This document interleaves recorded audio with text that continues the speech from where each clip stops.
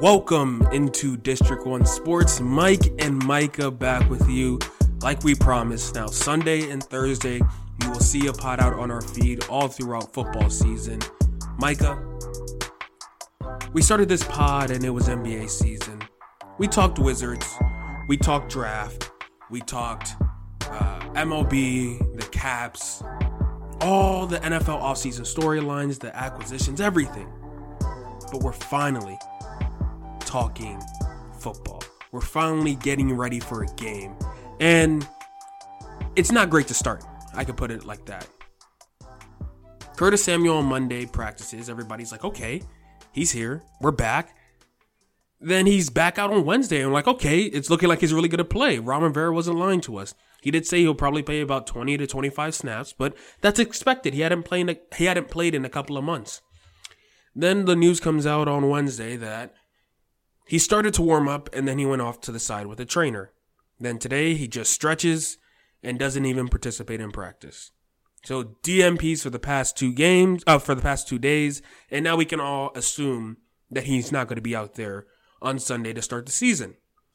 Now my question is, Mikah, one of the biggest issues we had last year was the wide receiver position.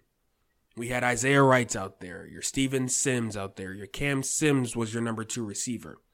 We thought bringing in a Curtis Samuel will just raise the room.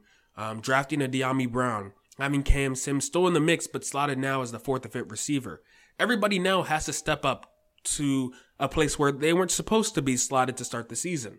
Do you think this affects the Washington offense in a big way? I think it affects the offense, but not in a huge way. And it does suck that your biggest offensive free agent is not going to be available for, let's say, the first 2 weeks or so, just because of how tight the games are. As it's well documented, there's a 5-day stretch pretty much between games, and that's a very, very hard thing to kind of do. Like, pick up a game and play another game that Thursday. But the one thing that I think saves the situation is the fact, and as you mentioned, is the fact that they handled part of the receiver issue in the draft as well. Now, and you made a great point about it, how Cam Simmons was our number 2 receiver last year, pretty much going down the stretch. But even in a situation where Curtis Samuel is hurt, he's your number 4 or possibly number 5 guy. Most likely number 4 guy, but that, in my opinion, is a way better spot to be in than having to rely on Cam Simmons as a number 2, even if he gets, rave reviews from Ryan Fitzpatrick or whatever the case may be.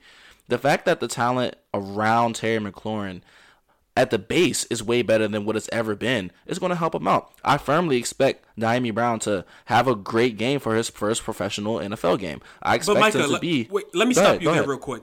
Because you say it's way better. What do we know that's way better? Because I understand everybody's excited for Dyami Brown. Adam Humphries, is he really like that much of an upgrade over what we had last year? Like, are we expecting a Logan Thomas jump that it's like, okay, he's really here now? Like, if Curtis Samuel isn't here to round up the group, last year it was Terry, Steven Sims, Isaiah Wright, Cam Sims for the most part. Now we're going Terry, Adam Humphries, a rookie, and Cam Sims. How much better is that group really than it was compared to last year?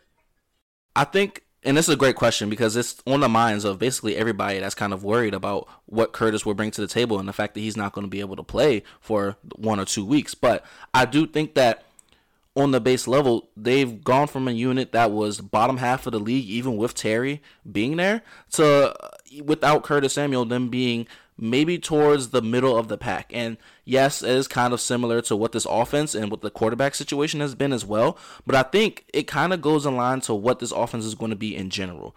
Curtis Samuel is supposed to be the X factor of this offense pretty much. And it won't be necessarily an X factor on the field for offense. And while that might hurt some of your gadget plays and some of the more creative things you'll do down the line, I think the entire offensive operation is going to be a lot cleaner, which is going to benefit having your best, your most dynamic receiver possibly being out. So yes, is missing Curtis Samuel going to hurt? Technically, yes. But I do think what Adam Humphries does in the slot as a true slot option and what Dyami Brown can bring to the table if he continues his good play from the preseason and what we've seen on film, I do think that the baseline, the level of play they're going to be expected is going to be a little bit higher than what it was last year, and to me, that's a win. Now, am I going to be like, oh, we don't need Curtis Samuel? No, we absolutely need Curtis Samuel, because even if Dyami Brown ends up being a dynamic receiver, it's still going to take time for him to be able to be a productive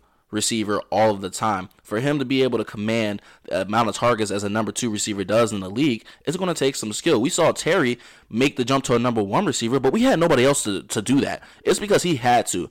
And you start to see the ball rolling for guys like Terry maybe in the middle of the season, and it starts going forward. And I expect the same thing for Dyami Brown. But when there's guys like Cam Sims who can come in a pinch if you do need that, and when there's guys like Adam Humphrey still around who is a reliable slot target for the better half of the last part of the decade, then the situation gets a little bit easier to manage, I would say. But to say that we're not going to miss Curtis is ridiculous. And you hope he gets healthy, because he, like I said, he was the biggest offensive free agent signed. And if you're missing the guy that you spent all this money for, it's kind of an issue. But for this game, and maybe for the next 2 games, I think they'll be able to get through with it without missing him way too much, but it is something to watch going forward. I don't know. I'm worried. I just don't think that... I guess Humphreys is an upgrade over what Steven Sims was in the slot. He's not as explosive as Steven Sims, but Steven Sims truly wasn't making explosive plays. He was just in the mix. He was just there. Yeah. And if you look at that, then probably you have somebody as reliable. And I do think Logan Thomas is going to take a jump this year. But to put a lot of pressure on a first-year guy in Dyami Brown, he is getting a lot of the hype that's similar to Terry did of how good he was in camp. But to go up against another team in your first game, yeah, Terry scored a touchdown and he was cooking. I don't know if Dyami got it like that. Especially if I could just the DBs are going to be going against. It's not a group that's really, really easy. I mean, you think Chris Harris, but they also just drafted Asante Samuel. They have Derwin James out there. Nasir Adderley is a great middle of the field type of safety. Michael Davis, he's not necessarily a big name at corner, but he's a solid corner, and so is Tevin Campbell. Tavon Campbell, I should say. So it's going to be interesting to see what a rookie day 1 is going to be able to do, but we're not going to play guessing games. We're going to see on Sunday. Yeah, and I totally agree with you there, where it's not an easy matchup in the backfield for the DBs. I guess if the only positive that we have for him now is that this offense has been rocking without Curtis all offseason, because Curtis essentially got hurt in OTAs and he hasn't practiced with the first team since. So there is continuity there, where if it's going to be Cam Sims or Dyami in the package, that they know that they're starting and they gotten the reps and the connection with Fitzpatrick. Fitzpatrick actually brought up how good Cam Sims was and how they had a connection, and how he called Alex Smith and said, hey, is this Cam Sims guy? Like, is he really this good? And Alex was like, yeah, he's great. Like, he's a guy really big, reliable, can go up and get it. So I am worried, because I do think this offense still needs a lot to jumpstart it.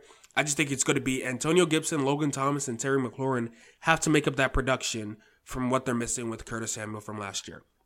Now, Curtis Samuel obviously is the storyline and everything, but we do have to actually talk about the people that are going to be playing. So this Chargers offense, this Chargers defense, this Washington football offense, Washington football defense.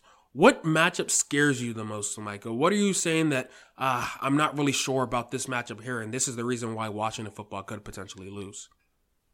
I'm not going to lie. I am extremely worried about our O-line versus the Chargers D-line. Joey Bosa is going to be he's going to be lined up on he's going to be either lined up on Charles Leno or Sam Cosmi. That's going to be interesting. I know Charles Leno is a middle of the pack tackle, and he can get it done, but for it to be your first game and you have to go against a Bosa brother, that's interesting. It's not just Bosa. They have Jerry Tillery. They got Linval Joseph in there. They can get it done. I mean, this is going to be an interesting kind of situation for being your first game, because we're not going to have to wait to see if Cosmi is the real deal. We're going to see day 1. Kind of similar to Dyami Brown, who's going to be thrusted into the situation. We're going to see what Sam Cosmi is about on day 1. And it's not the end of the world if Sam Cosmi does get beat by a perennial all-pro, but you have to really worry about the later effects that's going on after this, because let's say Sam Cosmi gets absolutely blown out. What happens to his confidence going forward? Yes, this is Joey Bosa, but still, this is a real thing, for your first professional game to really go a disaster. It's not good. And the other side of that is if Sam Cosmi and the O-line absolutely handle their business and hold their water, now you're looking at a unit with all the momentum in the world going to the rest of the season. And I think they can repeat and be one of the top 7 O-lines if this gets off right. But the big thing here is you can't get overmatched. Really, at day one, you have to put up a fight on day one. And there's really no more running from it. I mean, we're here. So that's really what I'm worried about, because if the line play collapses and you get a regression from last year, now mind you, the names that were there last year, I do think that we stayed a little bit even with all the changes made. Maybe the only guy I'm still kind of missing is Morgan Moses, but Sam Cosmi seems like he gets the job done. But if your offensive line regresses while it's supposed to technically have gotten better or stayed the same, that's kind of an issue going forward too. So that's really what I'm looking forward. And I really just don't want to end up in a situation where we have Ryan Fitzpatrick, who's old. He's not necessarily the most mobile guy. He's a little bit more mobile than people give him credit for. But I don't want him in a situation where he's panicking and just throwing up balls, because we've seen that happen with the Dolphins, and you see what happens when he has to just rely on his playmakers all the time. He's going to throw some touchdowns, but it's going to be a lot of bad football from Ryan Fitzpatrick. And once again, you don't want to start off the year with bad momentum, with really just a bad offensive operation going on, and being in a situation where all the work that you did in the offseason and preseason is just negated in one game. That's the last thing I want to see. So if the O-line is stout and holds their water and really neutralizes Bosa to as much as you can, of course, then I think it's a success. But that's really what I'm looking out for. The only positive about going up against Joey Bosa, Brandon Scherr said to Sam Cosmi, is that it's going to get easier from there. You're getting baptized in fire with one of the best DNs in the league, and then from there it's kind of easy. You're kind of chilling. But he has gone up against Chase Young and Montez Sweat, and hopefully that helps him out in this matchup. But I'm definitely worried about that D-line and just dominating the O-line. I'm surprised you didn't go with the wide receivers and tight ends here, because that's where I'm going. Keenan Allen, we know how great he is. And Mike Williams, we also know how great he is. But that tight end, Jared Cook, really good with the Saints. My issue is that tight ends notoriously have killed the Washington football team. Zach Ertz has tormented the Washington football team over the years. They just never been able to stop tight ends. And if Justin Herbert is able to get into a groove, is finding Keenan Allen, is finding Williams, is getting Jared Cook underneath, it's going to be a disaster for the offense, because no matter how fast that D-line is getting to Herbert, if the wide receivers are taking advantage of this secondary, it doesn't matter. Now, William Jackson, he said today that he's 100% healthy, that he feels good, that the reason why they had him out of preseason was precautionary, and he's ready to go. Hopefully. He didn't look great in training camp. He was getting beat a lot. Wasn't great. Didn't have a great camp in general, where people were just saying, I don't know about this new system and everything. So to be tested with Keenan Allen, if he's going to follow him, which I assume he will if he's playing outside in St. Eustace, that's a tough matchup. So I'm just looking to see this secondary actually come together and lock down these skill position guys. Luckily, Hunter Henry is gone now and he's with the Patriots, but tight ends have killed them. Burners have killed them. Amari Cooper last year, I remember, against Ronald Darby, and I'm not comparing Jackson to Darby, but he got beat so many times deep, and Justin Herbert can put the ball in the right position for the wide receiver. He doesn't need that much space, so I'm looking towards that DB wide receiver matchup. But let's flip it over, Micah. Where are you most excited for? Where do you think that we can dominate the Chargers and that leads us to a victory? I think that one of the biggest things we could do on day one is our linebacker situation and our front seven. So really our front seven, I should just say. Our front seven could absolutely dominate the Chargers. I'm not necessarily a person that's high on their O-line, and I think that's probably been... They have a terrible O-line. And yeah, that's one of the...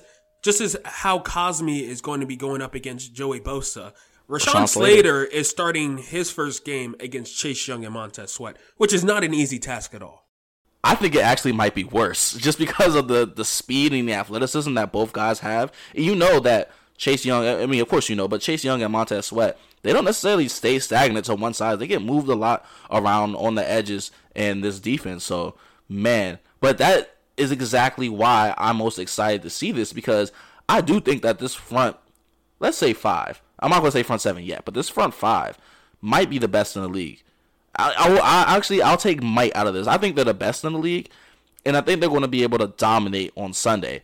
And if they do dominate on Sunday, all of the magic that Justin Herbert can do, it's going to be negated somewhat. And let's not make any mistakes about it. Justin Herbert is an extreme premium talent already in the league. I would consider him a top 12 quarterback already. Some people will put him in the top 10, and I think that's perfectly fine. But I would consider him a top 12 quarterback already who can get the job done, who has faced pressure because we saw what happened last year with the Chargers. Yes, they didn't win a lot of games, but he was amazing. And one of the things that you have to do early on against a team like the Chargers, who's looking to prove themselves after an interesting first year, is you have to just kill all their confidence right from the jump. And if Chase Young comes out here and has a similar first series as he did with the Patriots, where he's getting instant pressure, and he forces something, or he gets a sack, then the boys are going to be okay. I think that this front seven, and really the front five, for whoever you want to call it, it's a 5-man rotation pretty much, but the front five is going to absolutely dominate, and I think this is going to be the catalyst for the rest of the season. You're going to see a lot of similar themes going on with this team, and I think that the D-line is going to be one of the biggest and most important themes going forward for this team. I feel like each week when we're doing this preview, we're both just going to say D-line every single week. Pretty much. It's warranted because I don't think we could put into words how dominant this unit is going to be. Matt Ioannidis was gone all of last year. He's now back in the rotation. Tim Settle will not be getting snaps really. And Tim Settle will probably be a starter on a decent amount of teams in the league at this defensive tackle. So you have Chase Young and Montez Sweat, Jonathan Allen, who's now paid, Deron Payne, who's trying to get paid, and then you have Matt Ioannidis as that third rotation guy. It's going to be a problem with whoever is going to be in front of them. I wanted to go wide receivers. I would have gone wide receivers week 1 if Curtis Samuel was here. And if Curtis Samuel does enter the mix, I do think some secondaries will have problems trying to keep up with the speed of Terry and Curtis, and then trying to protect the middle of the field with Logan Thomas. But this D-line is going to completely and utterly dominate. And I think that's what's going to get Justin Herbert just not in a rhythm. He's not going to be able to sit in the pocket. And we saw it last year where he had trouble and they had one of the worst O-lines. They try to upgrade by getting Slater, but still, when you have matchups where you have to try to double team somebody and it's leaving a one-on-one matchup up front, he's going to be really worried about that. And then along with Austin Eckler potentially not playing, and seeing that they may have to pass the ball more because your premier running back is out with a hamstring issue, it could be a good day for the defense. Before we go to predictions, I just came up with a quick question, Mikah. Who is going to surprise us? Whether a rookie, second-year player, a vet, who do you think is going to surprise us week 1? I think Ryan Fitzpatrick is going to surprise us. And he should, for all intents and purposes, be the guy who plays a clean game. But really, I'm not going to lie, there is no predicting what Fitzpatrick is going to do week in and week out. And I think that's going to play to his advantage in this game. Now, we'll see what's going to happen going forward. But I think Ryan Fitzpatrick has a really, really clean football game. And I think he has a game where he spreads the ball around a lot. He controls the game with quick passes, getting the ball out in the West Coast style offense. They run the ball fine, and I think he leads this team to a victory. And I think it's going to be on him to do that, because I do think that at times the D-line situations on both teams, I should say, are going to kind of negate each other. But I do think that quarterback play is going to be able to be the catalyst for this. And I do think that, and I'll just say, I think that Ryan Fitzpatrick is going to be able to outplay Justin Herbert this Saturday. Now, that doesn't mean, Ryan Fitzpatrick is better. If we could have Justin Herbert right now for a straight-up trade, I will give them that, a first-round pick, whatever they wanted to give Justin Herbert right now. But that's not happening. But I do think that Ryan Fitzpatrick is in a good situation to show he really means business with this team, to not put himself in a situation where he might get replaced down the line. And, that still might happen, but at least for right now, in the beginning of the season, I think he shows why he was chosen as the starter, and I think he plays a good, clean game. And to me, that's actually kind of a surprise, because, once again, I have no idea what he's going to do. I don't think anybody knows what he's going to do, and I don't even think he knows what he's going to do. But we're going to see on Sunday, and I think he's going to play pretty fine if I just put my guess on it. For me, I'm going way off the board, and that's John Bates. I don't know why, but I just feel like John Bates is going to get a touchdown in this game. It's going to be a little two tight end set near in the red zone, and John Bates is just going to find himself open, and he's going to get his first touchdown this week in Washington. So that's who I'm going. Off the board guy, hasn't really made much noise in camp. He did have a couple of catches in preseason, but that's who I'm going to go with as my surprise guy for week 1. So now it's time, Mikah. We're going to do this every week. We're going to keep track of how we do each and every week. The Los Angeles Chargers are coming to Washington, D.C. to play the football team. Your final score prediction, who is winning this game? I have it going 21-17 Washington football team. Reason I say this, I do think that Washington is going to be able to stop the Chargers from getting the 21 points. I think the defense is going to be really stout. And as I mentioned before, I do trust Ryan Fitzpatrick to at least 2 touchdowns while AG possibly gets one on the ground. And I think you're going to see a solid football game from the offense and an outstanding football game from the defense. But 21-17, Washington football team is 1-0. Ooh, a low-scoring matchup. I've gone back and forth on this. I think Washington wins 28-15. Ooh. I think that the Washington football team defense, because of the Chargers did not play in the preseason, they're going to be shook. The speed is going to be too much for them. It's a new offense, a new coach. Everything is brand new. You're going from West Coast to DC for a 1 o'clock game. I think you go ahead and you just say, hey, this game is going to be over for the Los Angeles Chargers, and we're looking at a 1-0 team this week.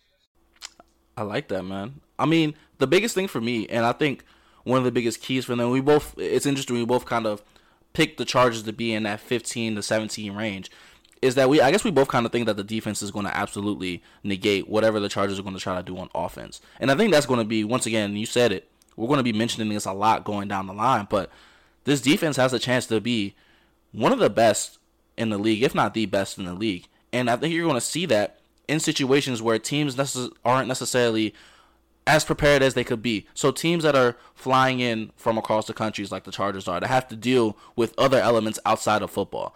I think these things are what gets teams kind of lacking and lagging against teams with great defenses, especially home games against great defenses. And not to mention, I don't necessarily think that FedEx Field is going to be a home field advantage, but I do think that the fans in their first time back really are going to be extremely excited, and I think the defense is going to feed off that. So that 15-17 range for the Chargers. You're not getting Los Angeles fans coming to DC like a Philadelphia or Dallas or whenever sometimes they take over the stadium. It's a cross-country flight, so at least you're going to have Washington football team fans in the stadium. Exactly, and that's my biggest thing. I think the defense feeds off that, and I think that's why we both kind of pictured them being in that 15-17 range, because the defense is going to absolutely play lights out, in my opinion, and probably your opinion too. And look, man, one of the best defenses, this is what they got to do against teams that are kind of just moving along, going with the motions. They got to dominate them, and I think they're going to dominate them. I do too, and that's going to wrap up this podcast. We'll be back Sunday night to review the Chargers game and also preview the Giants game, because we do have a quick turnaround. We are on Thursday Night Football, national TV, second game of the season. It should be fun. But for Mike and for Mikah, we'll see you on the next episode. Peace. Peace.